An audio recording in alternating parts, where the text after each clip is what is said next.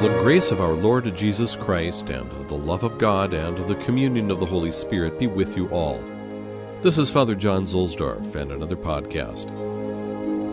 Lead kindly light amid the encircling gloom. Lead thou me on. We welcome as our guest today Joseph Cardinal Ratzinger, who was formerly a professor, an Archbishop of Munich, prefect of the Congregation for the Doctrine of the Faith, and now gloriously reigning as I speak as Pope Benedict XVI. He is the Vicar of Christ, the successor of Peter, the Bishop of Rome. Today we continue with his 1991 talk on conscience and truth.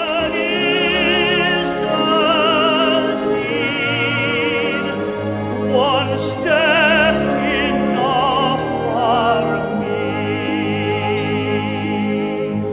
As I speak, there is a great debate raging in the United States about the Obama administration's encroachment on the First Amendment rights of all American citizens, especially in regard to religious liberty and freedom of conscience.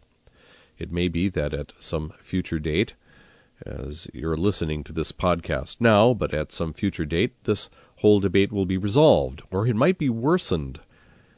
But either way, the issue of religious liberty and freedom of conscience is not going away. Therefore, this information may be, as it were, evergreen.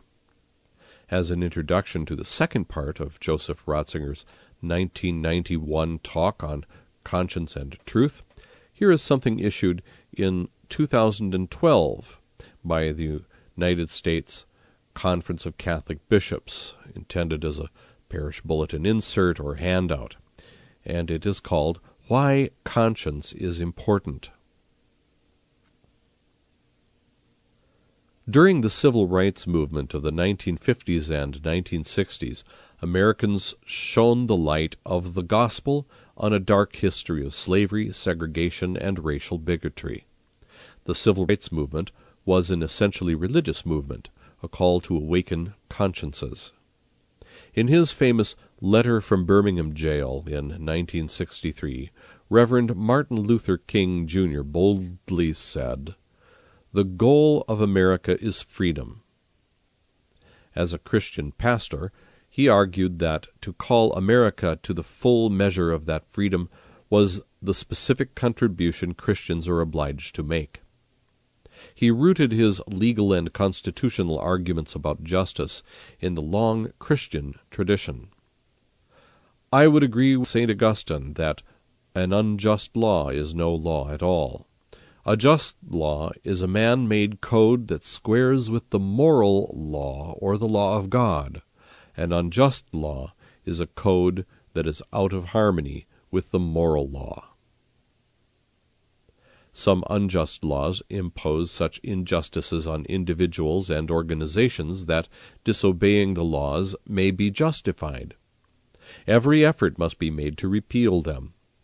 When fundamental human goods, such as the right of conscience, are at stake, we may need to witness to the truth by resisting the law and incurring its penalties.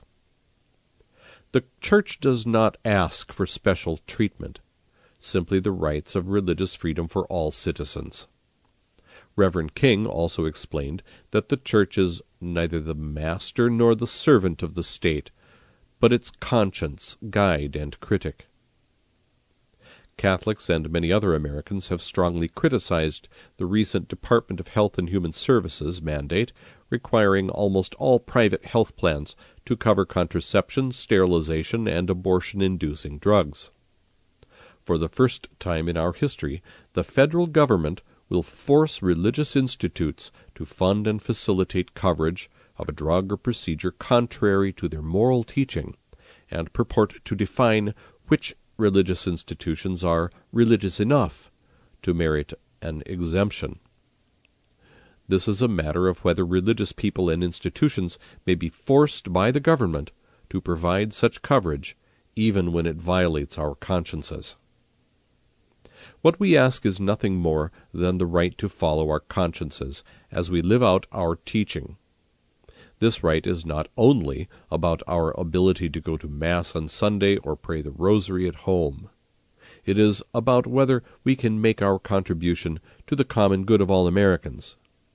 Can we do the good works our faith calls us to do without having to compromise that very same faith?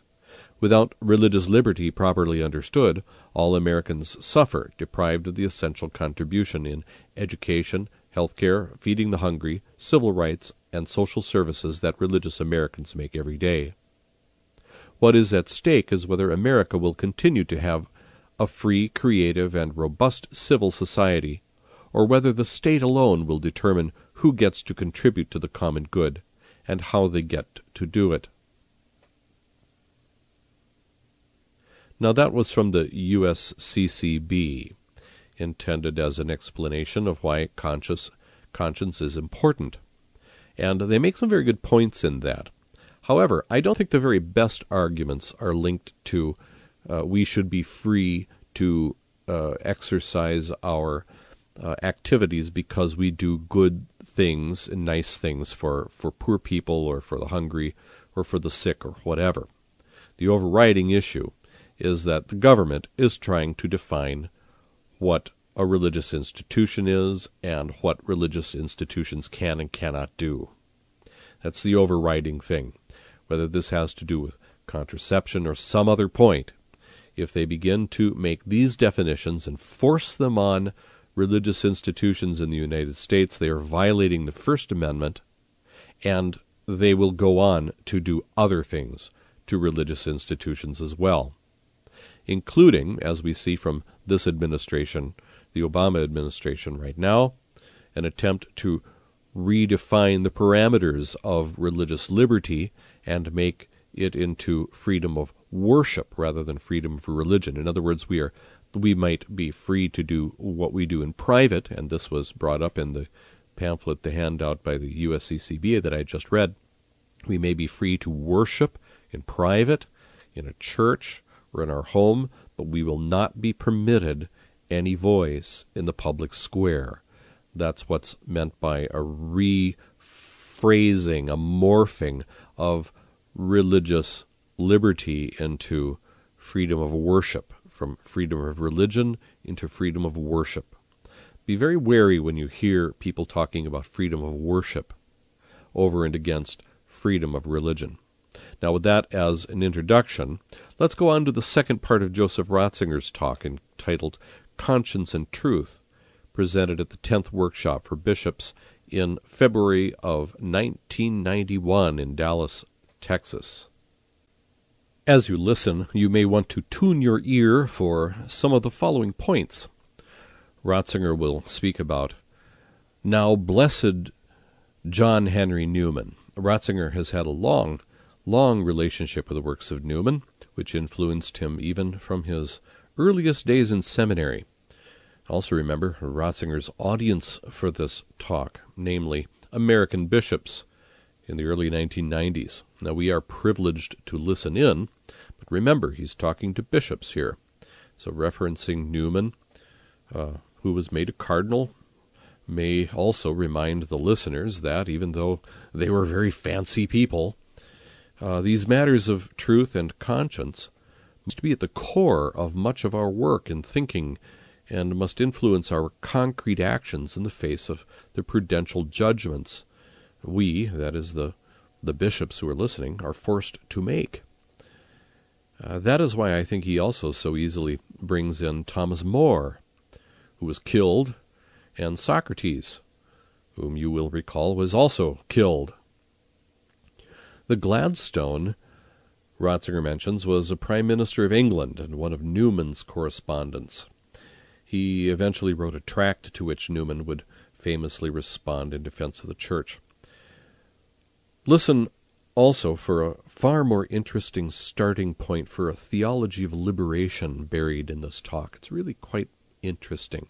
In one of Ratzinger's liturgical works, called A New Song for the Lord, he takes for some starting points for a liturgical theology some points from liberation theology. You might not have known that. Of course, Ratzinger knew the good points and the bad points of liberation theology like nobody else, since he had to deal with it as prefect. Also, Ratzinger will use the word praxeology with an X in it. It's a fancy word. He's talking about human action based on purposeful behavior, I think. If memory serves, this is a term that comes out of the Austrian School of Economics, and it's associated with the figure Ludwig von Mises. Ratzinger will also riff on Einstein's theory of relativity, and even Heisenberg's proposal that the observing an event affects the event itself. He's really getting around in his sources. Wow, we've got Newman and Thomas More and Socrates and Einstein and von Mises. It's really a tour de force. Pay close attention to how Ratzinger gets to the point that conscience guides man to perceive the should of an action rather than the can of an action. That's because we have to be deeply involved in a dialogue with truth. So here is the second part of Joseph Ratzinger's talk, entitled Conscience and Truth, presented at the 10th Workshop for Bishops in February 1991 in Dallas, Texas.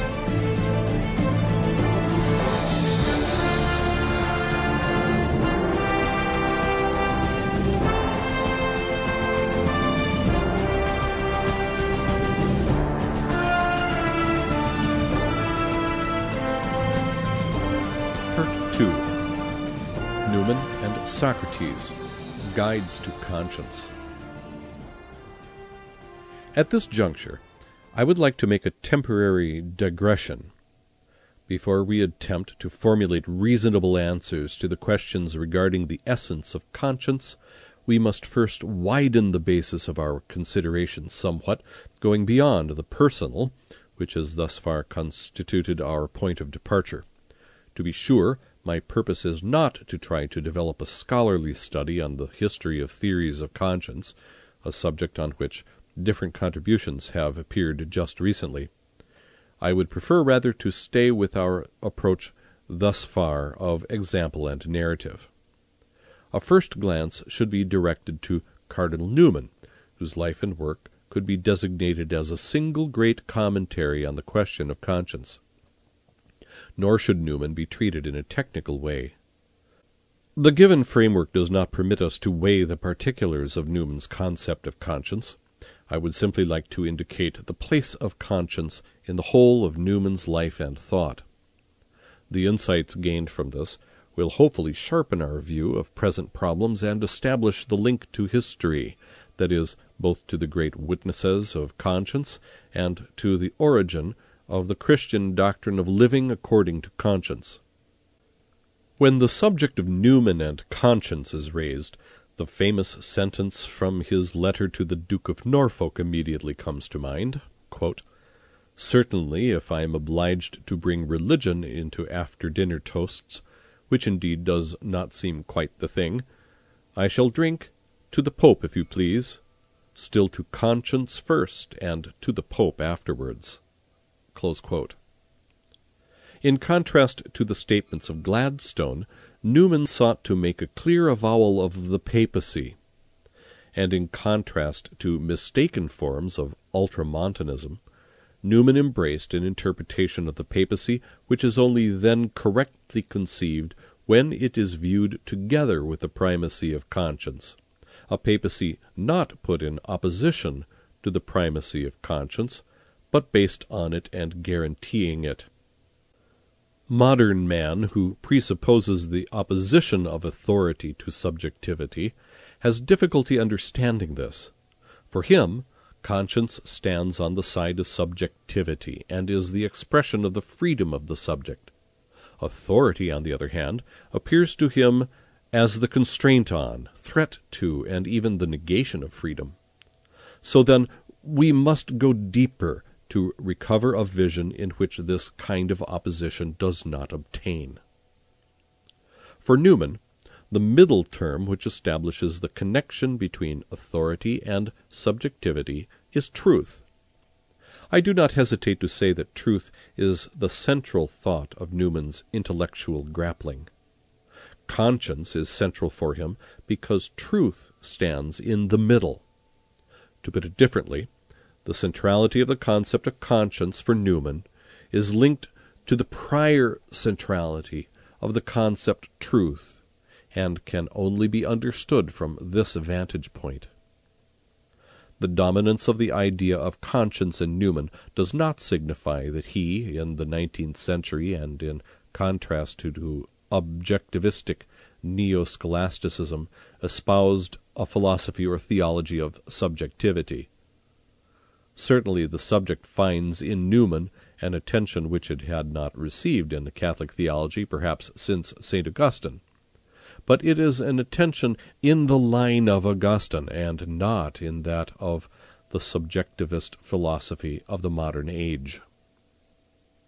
On the occasion of his elevation to cardinal, Newman declared that most of his life was a struggle against the spirit of liberalism in religion. We might add also against Christian subjectivism, as he found it in the evangelical movement of his time, and which admittedly had provided him the first step on his lifelong road to conversion. Conscience, for Newman, does not mean that the subject is the standard vis-à-vis the claims of authority in a truthless world, a world which lives from the compromise between the claims of the subject and the claims of the social order. Much more than that, conscience signifies the perceptible and demanding presence of the voice of truth in the subject himself. It is the overcoming of mere subjectivity in the encounter of the interiority of man with the truth from God. The verse Newman composed in 1833 in Sicily is characteristic. Quote, "I loved to choose and see my path, but now lead thou me on." Close quote. Newman's conversion to Catholicism was not for him a matter of personal taste or of subjective spiritual need. He expressed himself on this even in 1844, on the threshold, so to speak, of his conversion. Quote, "No one can have a more unfavorable view than I of the present state of Roman Catholics." Close quote. Newman was much more taken by the necessity to obey recognized truth than his own preferences, that is to say, even against his own sensitivity and bonds of friendship and ties due to similar backgrounds.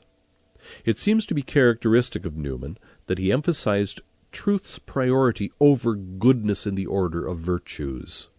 Or to put it in a way which is more understandable for us, he emphasized truth's priority over consensus, over the accommodation of groups. I would say, when we are speaking of a man of conscience, we mean one who looks at things this way. A man of conscience is one who never acquires tolerance, well-being, success, public standing, and approval on the part of prevailing opinion at the expense of truth. In this regard, Newman is related to Britain's other great witness of conscience, Thomas More, for whom conscience was not at all an expression of subjective stubbornness or obstinate heroism. He numbered himself, in fact, among those faint-hearted martyrs who only after faltering and much questioning succeed in mustering up obedience to conscience, mustering up obedience to the truth, which must stand higher than any human tribunal or any type of personal taste.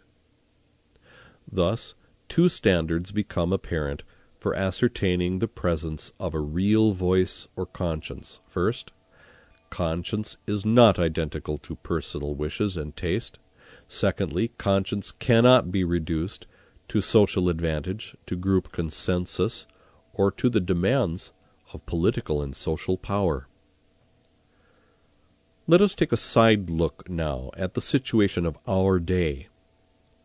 The individual may not achieve his advancement or well-being at the cost of betraying what he recognizes to be true, nor may humanity. Here we come in contact with the really critical issue of the modern age. The concept of truth has been virtually given up and replaced by the concept of progress. Progress itself is truth. But through this seeming exaltation, progress loses its direction and becomes nullified. For if no direction exists, everything can just as well be regress as progress. Einstein's relativity theory properly concerns the physical cosmos, but it seems to me to describe exactly the situation of the intellectual spiritual world of our time. Relativity theory states there are no fixed systems of reference in the universe. When we declare a system to be a reference point from which we try to measure a whole, it is we who do the determining. Only in such a way can we attain any results at all. But the determination could always have been done differently. What we said about the physical cosmos is reflected in the second Copernican revolution regarding our basic relationship to reality. The truth as such, the absolute, the very reference point of thinking, is no longer visible. For this reason, precisely in the spiritual sense, there is no longer up or down. There are no directions in a world without fixed measuring points. What we view to be direction is not based on a standard which is true in itself, but on our decision, and finally on considerations of expediency. In such a relativistic context, so-called teleological or consequentialist ethics ultimately becomes nihilistic, even if it fails to see this. And what is called conscience in such a worldview is, on deeper reflection, but a euphemistic way of saying that there is no such thing as an actual conscience, conscience understood as a co-knowing with the truth. Each person determines his own standards. And, needless to say, in general relativity, no one can be of much help to the other, much less prescribe behavior to him. At this point, the whole radicality of today's dispute over ethics and conscience, its center, becomes plain. It seems to me that the parallel in the history of thought is the quarrel between Socrates, Plato, and the Sophists, in which the fateful decision between two fundamental positions has been rehearsed. There is, on the one hand, the position of confidence in man's capacity for truth. On the other, there is a worldview in which man alone sets standards for himself. The fact that Socrates, the pagan, could become in a certain respect the prophet of Jesus Christ has roots in this fundamental question. Socrates, taking up of this question, bestowed on the way of philosophizing inspired by him a kind of salvation historical privilege, and made it an appropriate vessel for the Christian Logos. For with the Christian Logos we are dealing with liberation through truth and to truth. If you isolate Socrates' dispute from the accidents of the time and take into account his use of other arguments and terminology, you begin to see how closely this is the same dilemma we face today. Giving up the idea of man's capacity for truth leads first to pure formalism in the use of words and concepts. Again, the loss of content then and now leads to a pure formalism in judgment. In many places today, for example, no one bothers any longer to ask what a person thinks. The verdict on someone's thinking is ready at hand, as long as you can assign it to its corresponding formal category: conservative, reactionary, fundamentalist, progressive, revolutionary.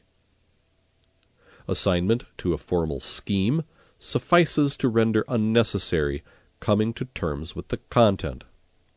The same thing can be seen in more concentrated form in art. What a work of art says is indifferent. It can glorify God or the devil. The sole standard is that of formal, technical mastery.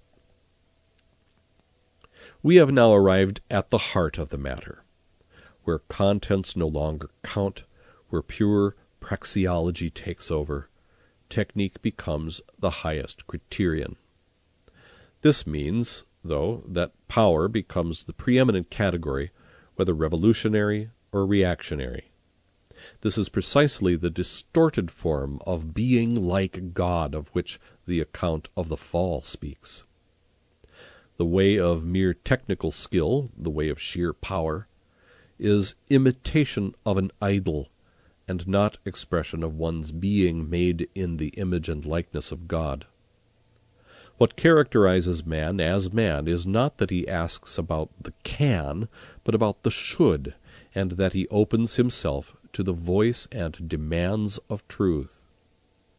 It seems to me that this was the final meaning of the Socratic search, and it is the profoundest element in the witness of all martyrs. They attest to the fact that man's capacity for truth is a limit on all power, and a guarantee of man's likeness to God. It is precisely in this way that the martyrs are the great witnesses of conscience, of that capability given to men to perceive the should beyond the can, and thereby render possible real progress, real ascent.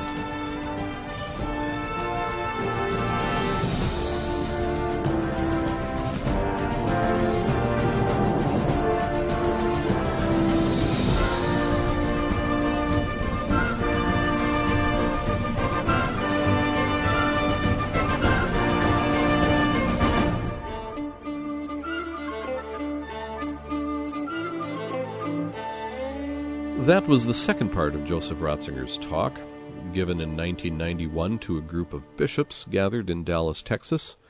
The talk is called Conscience and Truth. The next section, the third section, is called Systematic Consequences, the two levels of conscience. And that will be divided into two parts, anamnesis and conscientia. Two technical terms. Of course, he's talking to bishops, so they'll know what he means by those terms. And we will, too, very soon, when we hear the third part. The third part, or the third podcast that I'm making on this, will also include his epilogue.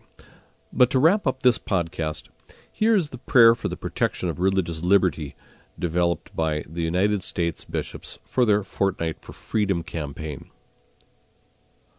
O God, our Creator, through the power and working of your Holy Spirit, you call us to live out our faith in the midst of the world, bringing the light and the saving truth of the gospel to every corner of society.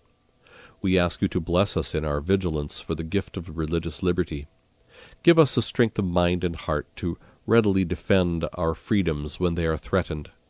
Give us courage in making our voices heard on behalf of the rights of your Church and the freedom of conscience of all people of faith.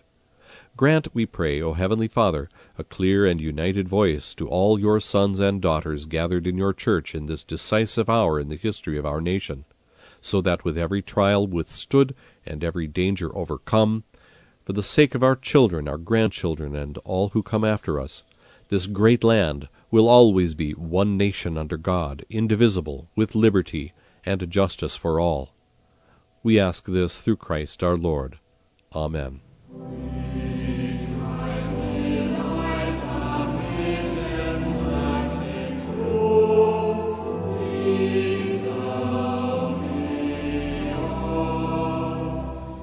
And with that, I'm going to wrap this up. Please come visit the blog, Father Z's blog.